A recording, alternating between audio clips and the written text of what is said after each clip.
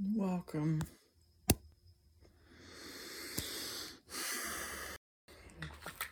to another episode of The Specifist. I know this is going to be kind of contradictory considering the last episode that I did, or the episode before last, which was basically about just debunking the idea that the ego exists. What this episode is going to be about is how really what most people think of as the ego, the ego is the problem, has more to do with the id and the superego. You know, Freud didn't get a whole lot right when it comes to a lot of this stuff, but he did get one thing right, and that was the id and the superego and the unconscious. I mean, he was wrong about what the unconscious was, but that's another episode. And I want to talk about this, and there's a lot of that you can go into. So you might be asking me, well, why are you talking about the ego when you say that the ego doesn't exist, right? And the problem here is that just because I say that doesn't mean that there is no thoughts, no emotions, no desires, no, things like this. What I'm saying is that these things do not equal an individual thing called ego, an object called ego. That idea is a concept that is now is kind of put over top of all these things, and then like a box, and then you label the box ego, but really there's no box and there's no ego. It's just separate things happening. But just because that's not the ego is not true, doesn't mean that this understanding of the ego is not useful. Because you can talk about the ego, you can talk about how the ego works with thoughts and emotions and things like this without individuating it, without making it an object, without making it something to believe in and something to get rid of. One day I might do a meditation or an episode going deconstructing the ego, because it's going to be really beneficial, I think, for all of us to do this, because I think we all have this stupid idea that the ego exists and it's some individual thing, it's an object, and it's me. No, David, I'm the ego. Ooh. No, David, I'm the ego. Things like this. But that's for another day, another episode. Ended up dropping my phone. Oopsie. Anyways. So, oftentimes what you see when you see people who have this, like, what seem to be strong egos are actually, in a lot of cases, weak egos. Where their id or their emotional center is too strong, or their superconscious, which is about morals and things like this, is too strong for the ego, and the ego is not able to rationalize their way out of that situation. So what do I mean by this, right? So to explain this, I want to explain what the id and the superego is. So the id is, you could call the id what some people now call the inner child. Or basically the inner child is all of these things that have been suppressed and seemingly gotten rid of as an adult. All your desires, all these things that you crave, deep down you may not be aware of it, things like this, the id. But it also has to do with other things too, like the social status and desiring to get higher on social status, and desiring things that are, usually when people talk about it, it's more of like in a fleshly pleasure kind of way, but it's not necessarily as simple as that. I mean, it definitely is that in a lot of cases, but it's not just that, in my opinion. I think the id is a lot more complex, and of course the id doesn't really exist. I mean, there's no a separate object within experience called the id. It's just an easy way of explaining what these things are, these desires are, and things like this. Same thing with the superego. Superego doesn't exist. There's no separate object called superego. They're just terms to help you understand what these things really are. And so the id is basically about desire. Like, what do you want? Oftentimes it's unconscious desire as well. And the id, in most cases, it could be said that it is almost like the inner child, or close to what the inner child is, because the inner child is about desires that have been repressed, hidden. It's about things that the adult mind / brain thinks are stupid and silly, but the inner child still likes, like joy and love, and well, not really love, but you know what I mean. In some ways, love, though, like unconditional love, like loving everybody and things like this. That's the inner child, and that is also what I would call the id. You could call it inner desires, or you could just call it inner child. It doesn't really matter what terms you use. It's not really about the concept itself. It's about understanding what this is about. Basically desires, and basically the id is about trying to find. This is probably going to be contrary to what most people think what the id is in Freudian concepts and things like this, but the id, or the inner child, is mostly about trying to find freedom through things, in a sense. Like, the adult mind, has to work, has to do all these things, but the inner child doesn't want to work. It doesn't want to do these things, and so it, rebels. The adult mind says sugar is not good for me. I don't want to eat sugar. Maybe that's not going to help me. The inner child goes, no sugar. I want sugar. And so basically, it's about rebelling against the rigid restraints that the adult brain, that the adult ego has upon the inner child.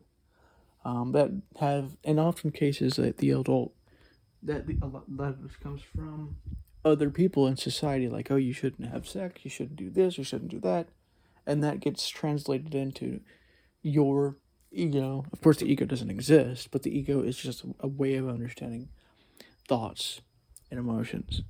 And I might go more into what the ego is in another episode. But the id is concerned with all these things. It's basically the inner child. I like the word inner child because it explains it better, I think, than the id. But the inner child is concerned with getting rid of all these things to become free.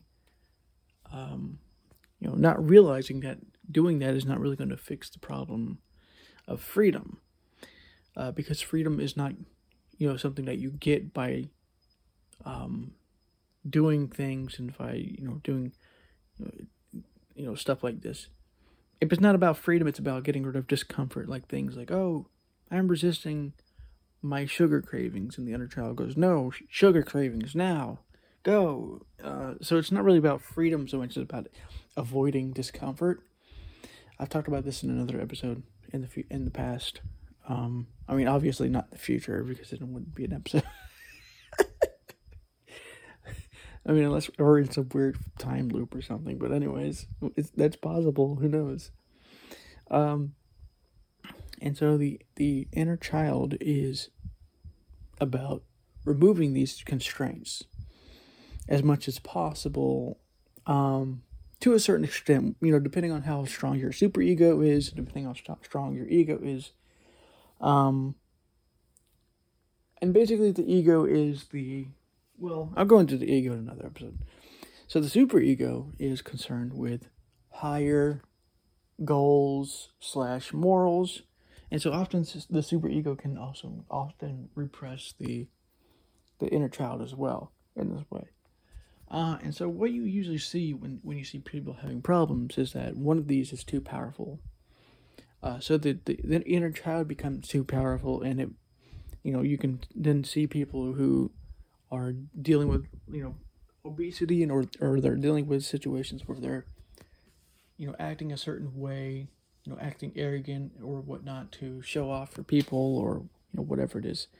Although arrogance could be more of a super ego problem, but, and so the inner child is usually, when it's stronger, there's more impulses. There's not enough impulse control going on.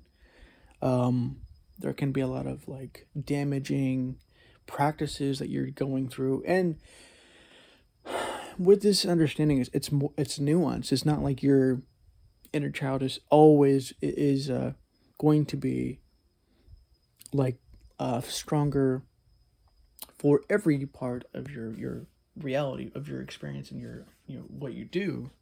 But for some things it will be stronger, for some things it will be weaker. Like you might have really good impulse control for most things, except for maybe you eat sugar and you eat a lot more sweets than you would ordinarily like to do, because your super ego or your ego is aware that these things are not helpful and they don't really help you as much as we think they do, right?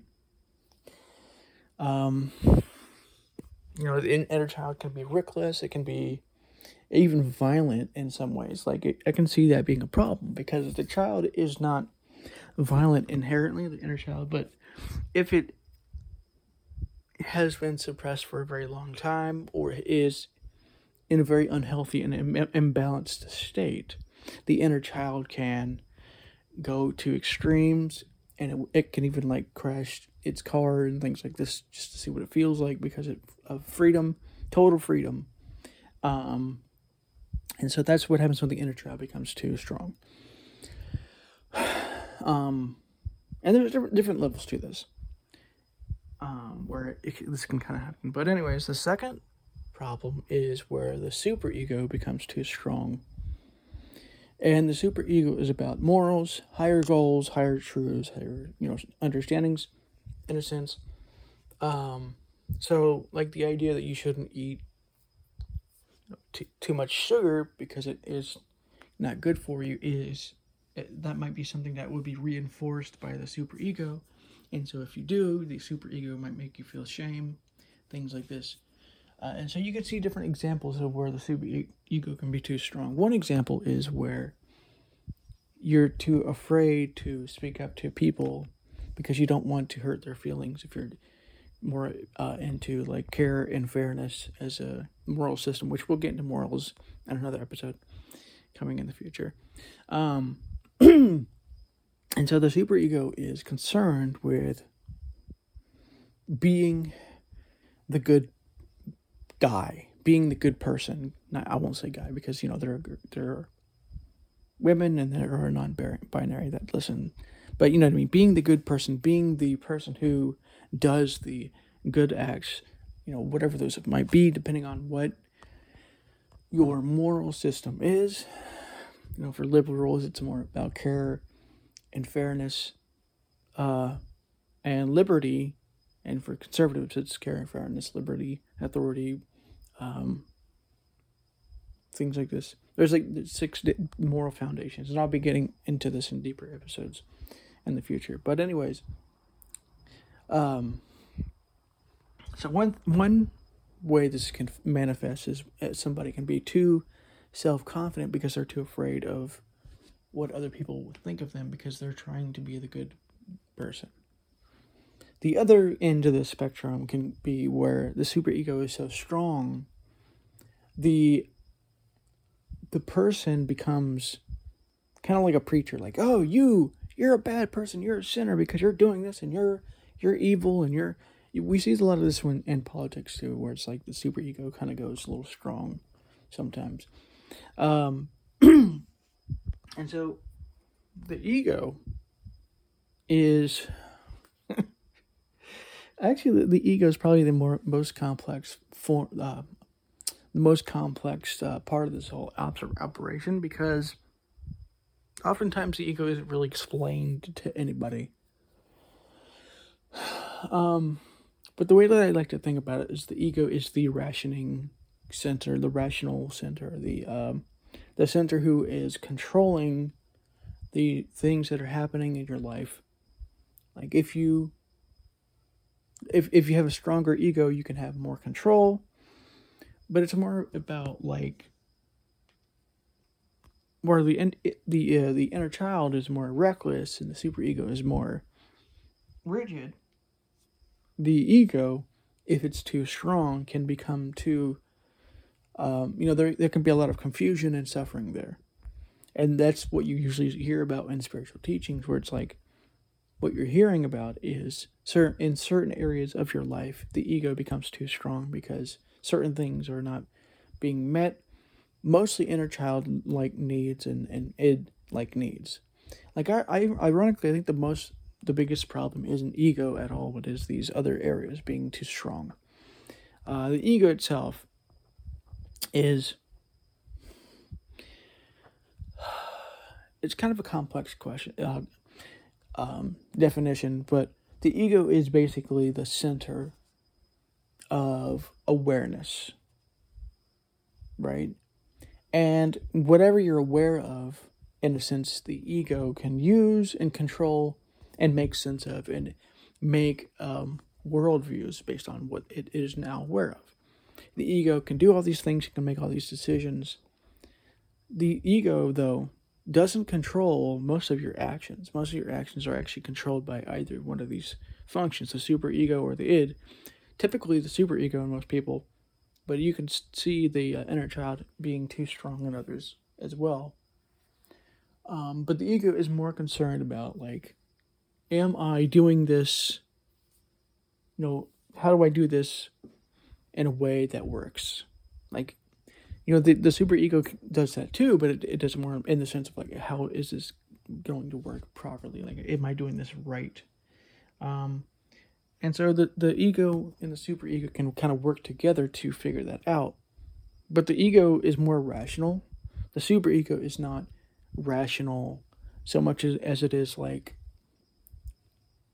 I would almost say that it's more inherent in a sense, because it's not based on, like, necessarily preconceived notions. Like, you can have people who are born with superegos that aren't, because the superego doesn't really exist, but, like, when it is formed, it's formed in certain ways, and once it's formed in those ways, it's very hard to change what the superego is and does and thinks about what is right and wrong. And that's what the ego is for. The ego is to control all these aspects of yourself, the superego, the id, because the ego is a more rational side of your mind. But you can also become too strong in the ego, which can cause you problems, and you can be too confused. It can cause you a lot of suffering and confusion. And it's kind of an interesting problem, because the ego is not really described very well. Like, oftentimes when the ego is described, it's very much in, like, examples like, oh, the ego does this, the ego does that, the ego is this. But that's not actually what the ego is. A lot of those things that they describe are superego or inner child. It has nothing to do with the ego in most cases. And so when the ego does become imbalanced, usually what ends up happening is that the ego is too weak. That's usually the problem. And then one of the other levels of your being, superego or id, takes over, and it'll happen in certain areas like this. And I think I want to make an episode about what the ego really is, in this kind of way in future. Because the ego doesn't exist, but the ego is misaligned, is not really seen for what it really is. And that's one of the problems that we have in society, is that the ego is seen as this really bad thing in spirituality. And it's like, the ego is not what you think it is. The ego is not about, like, you'll have people who say that the ego is about guilt and, like, shame and, like, oh, you did this wrong, you're bad and you're evil and you're dumb and this is wrong. And actually, that's not the ego, that's the superego. In most cases, it's the superego with an unhealthy inner child that doesn't know how to process the emotions coming through the superego. So it's hard to explain, right? But what I've noticed will happen is that the superego, each layer, each level, each process here, whether that be the ego or superego or inner child, can communicate with each other. The ego can communicate just as well with the inner child as it can with the superego, and the superego can communicate with the inner child just as well as the the inner child can communicate with the ego, and the ego can communicate with both, and the inner child can communicate with the ego, and the super ego can also communicate with the ego. But when the ego is too weak and there's not enough awareness and rationality and understanding of what's really happening, and you're not building proper mental discipline, the superego often what it has to do then is to try and make whatever it is that it thinks needs to be done morally or whatever be done. So what it will do is it'll kind of go indirectly and communicate. Instead of communicating to the ego, because the ego is too weak, it will communicate to the inner child. And what you'll see as a result is people who are very bad at communicating things. And what you'll see is situations where people are going, "Oh, you're just dumb, and you're a liberal, and you're a Republican, and you're evil, and so it's because the inner child doesn't understand how to work, because you have to work with what these things are, the inner child, the superego. And so the inner child has no real balance because it hasn't really been taught balance by the ego.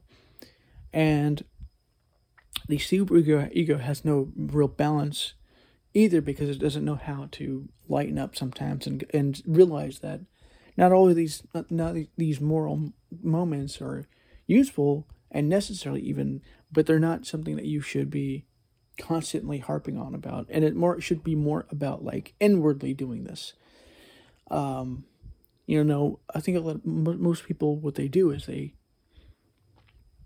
point outwards with their morals and they say, "Oh, you're doing this is wrong, this is evil, this is bad, this is whatever," right? And the reason why is because the superego has communicated. It's not necessarily communicated in like words and thoughts necessarily, but like implicitly communicated these moral needs to this inner child, but because the inner child doesn't know how to deal with it, the only thing the inner child knows how to do is to try and create freedom for itself and get rid of rigidity, and get rid of a lot of these thoughts and emotions, like, because these thoughts and emotions are strong and they create rigidity within the mind, within the brain, the head space. What I mean by head space is like that, literally the head, your head and your body.